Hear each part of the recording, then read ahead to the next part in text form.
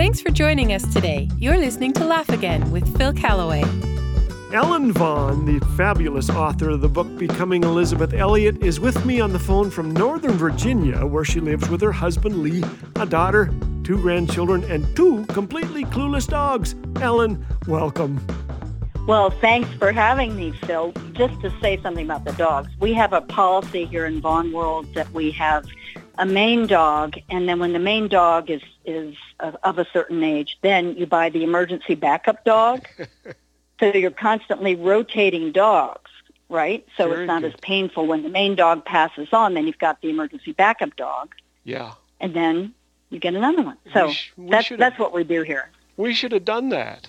Mojo lived 18 years and is no more. But, Well, yeah. no, I'm sorry. Yeah, I think I told you that. Sorry to bring up a sad thought there, Phil. It's okay, Ellen. Oh, she cost us $300, about $100 per brain cell. There you go. Right. Ellen, I'll get serious. You are facing a lot of uncertainty with your husband's brain cancer. I know there are listeners out there saying right now, I'm hurting, I'm praying, and God doesn't seem to be listening. What would you say to them? Well, that's such a deep and profound question that I can't speak to very well, except to say that when we feel that way, we're in good company.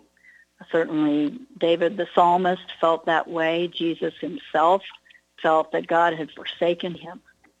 It is good to pour out our hearts to him even when we feel that he is silent and could care less. Because the fact that we cannot see or feel is that he loves us with an everlasting love. And this life is not all there is. And he has us even when we can't see him. And I think so often, Phil, I feel like our culture makes us tempted to have a faith that's a faith of sight, of being comfortable or having our needs met or living our best life now or being fulfilled and when in fact the journey of faith is of things, the conviction of things not seen. And it is in those times when we do not feel the presence of God one bit, but stalwartly are just pouring out our sad soul to him and saying, oh, Lord, I believe, help my unbelief. Father, you are all I have. And that I believe what's going to happen in eternity is those moments of absolutely faith in the dark, God is going to turn inside out with fireworks and redeem and make all things new. Amen.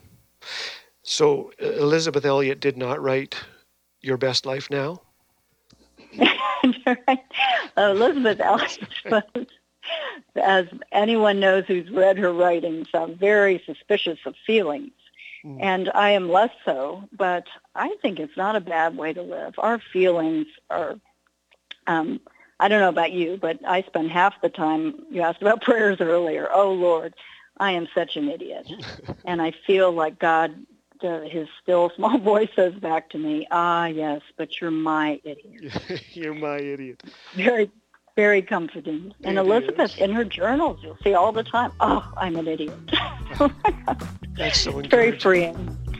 Very freeing indeed. C.S. Lewis wrote, the great thing to remember is that though our feelings come and go, God's love for us does not. Comforting words from C.S. and from Ellen Vaughn today.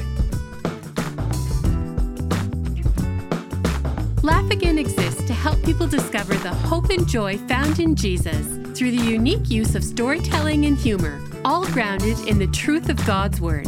One listener wrote, each morning my children and I tune in to Laugh Again. It always makes us laugh. It sometimes makes me cry. It always helps us look to Jesus.